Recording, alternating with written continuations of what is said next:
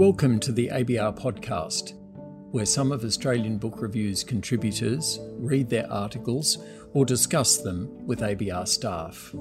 My name is Peter Rose, and I'm the editor of ABR. If you enjoy these podcasts, think about subscribing to the magazine.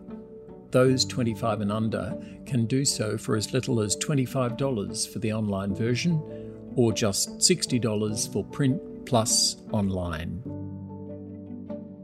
Hi there, this is Georgina Arnott, Assistant Editor of ABR, here to let you know that you can advertise on the ABR podcast. For publishers, arts companies, self-published authors, writing centres and others, the ABR podcast represents a cost-effective and unique advertising platform. ABR podcast listeners are engaged in the world of books, arts and ideas.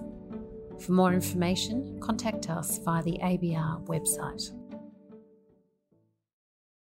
In late January, Prime Minister Anthony Albanese launched a new national cultural policy at the Espy in St Kilda. It's titled Revive. Policy statements are not the usual fare of this famed music venue, and the government was clearly alive to this incongruity. The Prime Minister's speech was surrounded by appearances from Missy Higgins, Rachel Griffiths, and ABR's chair, poet Sarah Holland-Batt, as well as by casual references to DJ Elbow.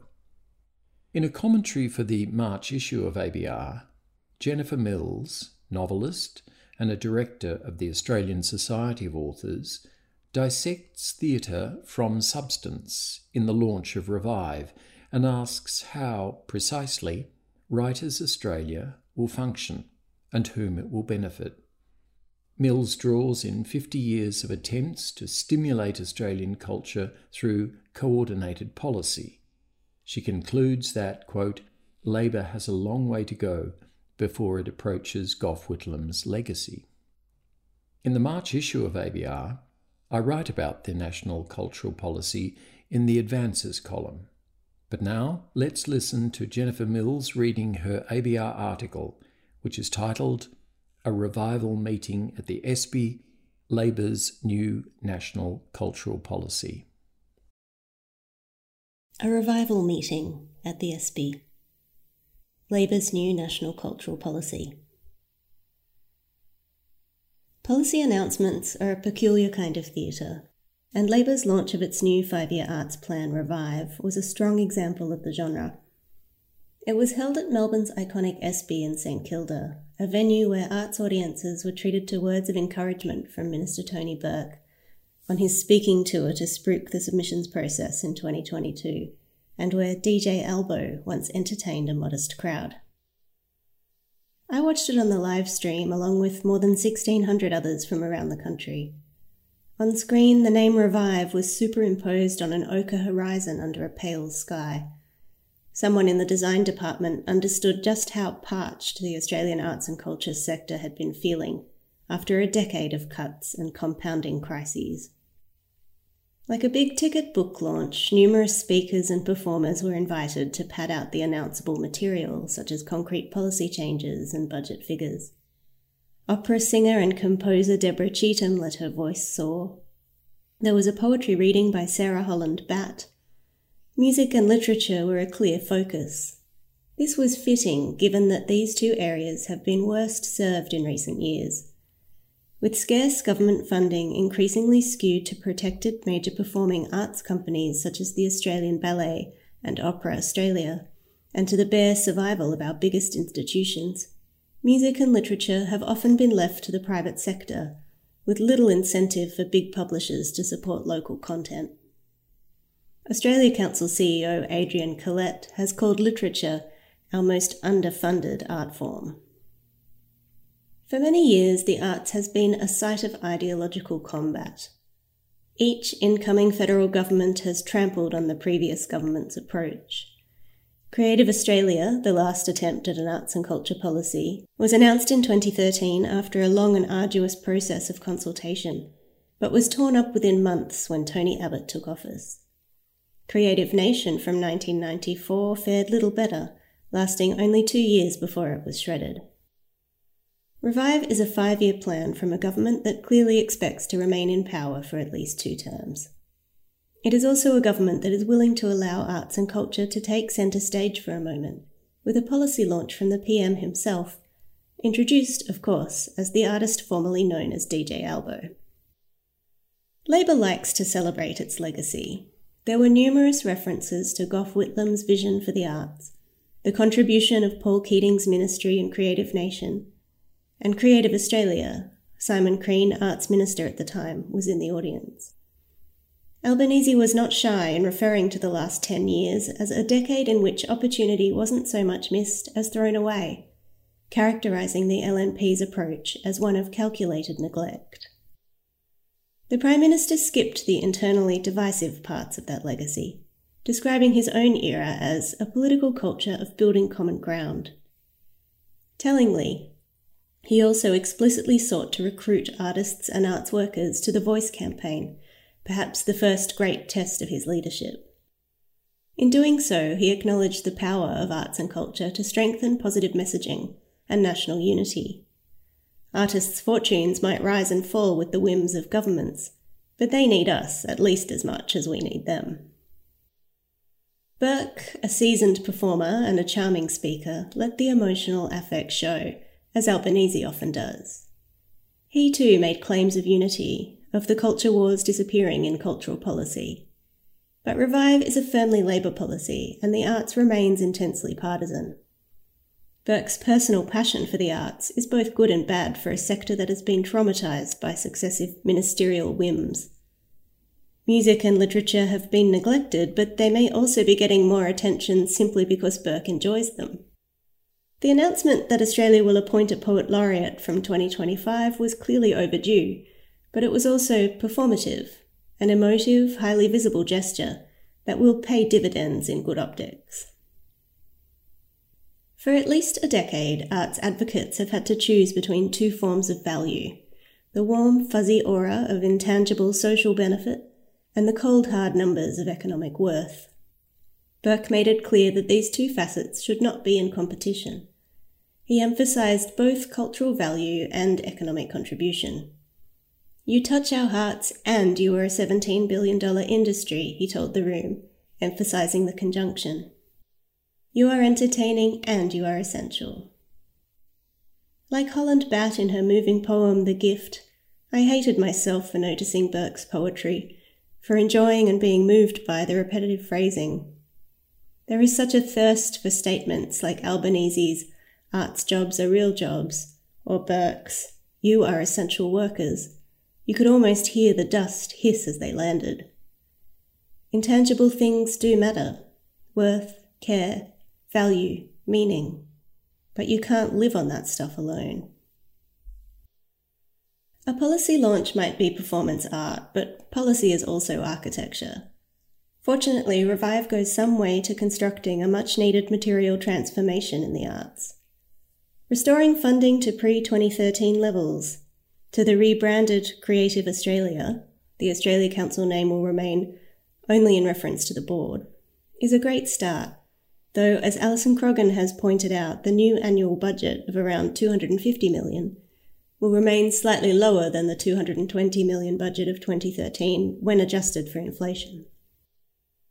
Much more money is needed to bring a sense of security to the sector's long-suffering practitioners and small to medium ecosystem.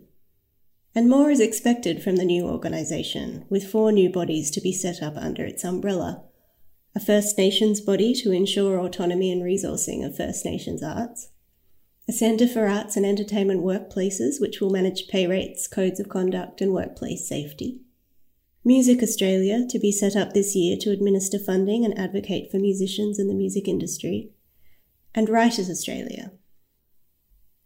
There is $19.3 million earmarked for Writers Australia, and this represents a welcome allocation with little detail about distribution. Nerves are frayed by previous failures like the Book Council of Australia and Writing Australia. Scheduling Writers Australia's implementation to coincide with the next federal election runs the risk of inflicting another self-destructing gift on the literary sector. However, lasting change takes time, and Burke has promised further consultation. For published writers, the only immediate change to our incomes is likely to come from the introduction of digital lending rights, DLR, which will expand the existing lending rights scheme to include e-book lending from public libraries. DLR is funded to the tune of $12.9 million for the first 4 years and $3.8 million a year thereafter. DLR is the low-hanging fruit that has taken many years to pluck, a result of long advocacy from the Australian Society of Authors and many others, with strong support from libraries and the Australian Library and Information Association. According to the ASA's latest report, authors average $18,200 a year in income from their creative work. Lending rights contribute 10 to 20% of this and currently provide some income to more than 10,000 writers. Ebooks can stay in circulation longer than paper books and are accessible to a more diverse range of readers. With ebook lending accounting for an increasing proportion of library loans, it is past time that the scheme caught up with changing readerly habits. Taken together, DLR and Writers Australia are the two most significant investments in Australian literature in decades. Literature has been underserved by the Australia Council, often bearing the brunt of funding cuts from which major organisations and other sectors have been protected. There is little institutional support to promote reading or Australian writing. The Australia Council currently spends less than 7% of its overall funding budget on literature, with only $1.8 million in project grants distributed to just 45 authors and organisations last year. The scarcity has resulted in some shocking decisions, such as the notorious 2021-24 funding round, when only one literary journal received funding. It wasn't ABR. In the 1970s and early 1980s, with a population half the size, there were 100 such grants a year, many of them fellowships equivalent to the average wage. Labor has a long way to go before it approaches Gough Whitlam's legacy. Two other changes will have an impact on writers' lives eventually. The first is the promise of conditional funding on fair pay and other conditions, with pay rates for artists and writers to form part of the Review of Modern Awards later this year. The second is a gesture towards something that was not mentioned in Creative Australia, the consideration of creative work under mutual obligation, potentially making practicing artists and writers eligible for unemployment benefits. The latter is a mere suggestion at present, with a promise to develop information about the idea, but the former is a significant and welcome shift in approach, with the new Centre for Arts and Entertainment Workplaces set up to administer fair pay minimum rates and workplace safety. The Centre will provide advice, develop codes of conduct, and refer matters to the relevant authorities, presumably with an overhaul to Fair Work also in sight. This will include the adoption of the National Association for the Visual Arts Code of Practice in the Visual Arts, and consideration of ASA and Media, Entertainment and Arts Alliance freelance rates. For the first time, we have a commitment to making arts funding conditional on fair pay. Conditional funding will be transformative, if it can be achieved. At present, impoverishment is the norm in literature, a field that relies heavily on unpaid and underpaid work. If every publication that receives funding has to pay industry standard rates, total funding will have to rise significantly. It is understandable, then, that Writers Australia will not be established for 2 years. There is much detail to consider, and organisational budgets will need time to catch up. Writers Australia will also be responsible for directly funding writers, conducting research and advocacy, determining the Prime Minister's literary awards, no longer subject to Prime Ministerial intervention, and appointing the Poet Laureate. Like Creative Australia as a whole, it will be expected to work across public, commercial and philanthropic streams. It will have to balance the demands of publishers, authors, readers and institutions fairly. There will be questions about its independence and the power differentials inherent in these relationships. Structural change is expensive, so it's unlikely that there will be a significant increase in grant funding to writers in the short term. When Revive was announced, many arts organisations were finalising their expressions of interest for the 2025-28 funding round. Budgets may not have been affected by the proposed changes, but the eternal flux of policy is unsettling, and even good news can be destabilising. When the relief and celebration die down, few in the arts will find that they can muster the confidence that Labor seems to have in its own longevity. To have a policy of any kind so soon after the election is encouraging, and this one has more detail than many were expecting. It is hoped that the May budget will bring further relief and greater detail, with the National Library's trove and the National Archives under particular threat, both essential resources for the creation and preservation of literary works. Importantly, Revive begins with an understanding of the inherent value of arts and culture. It acknowledges that culture permeates every facet of the human activities and economies which it is government's role to enable, manage and regulate, and reiterates the need for a whole-of-government approach.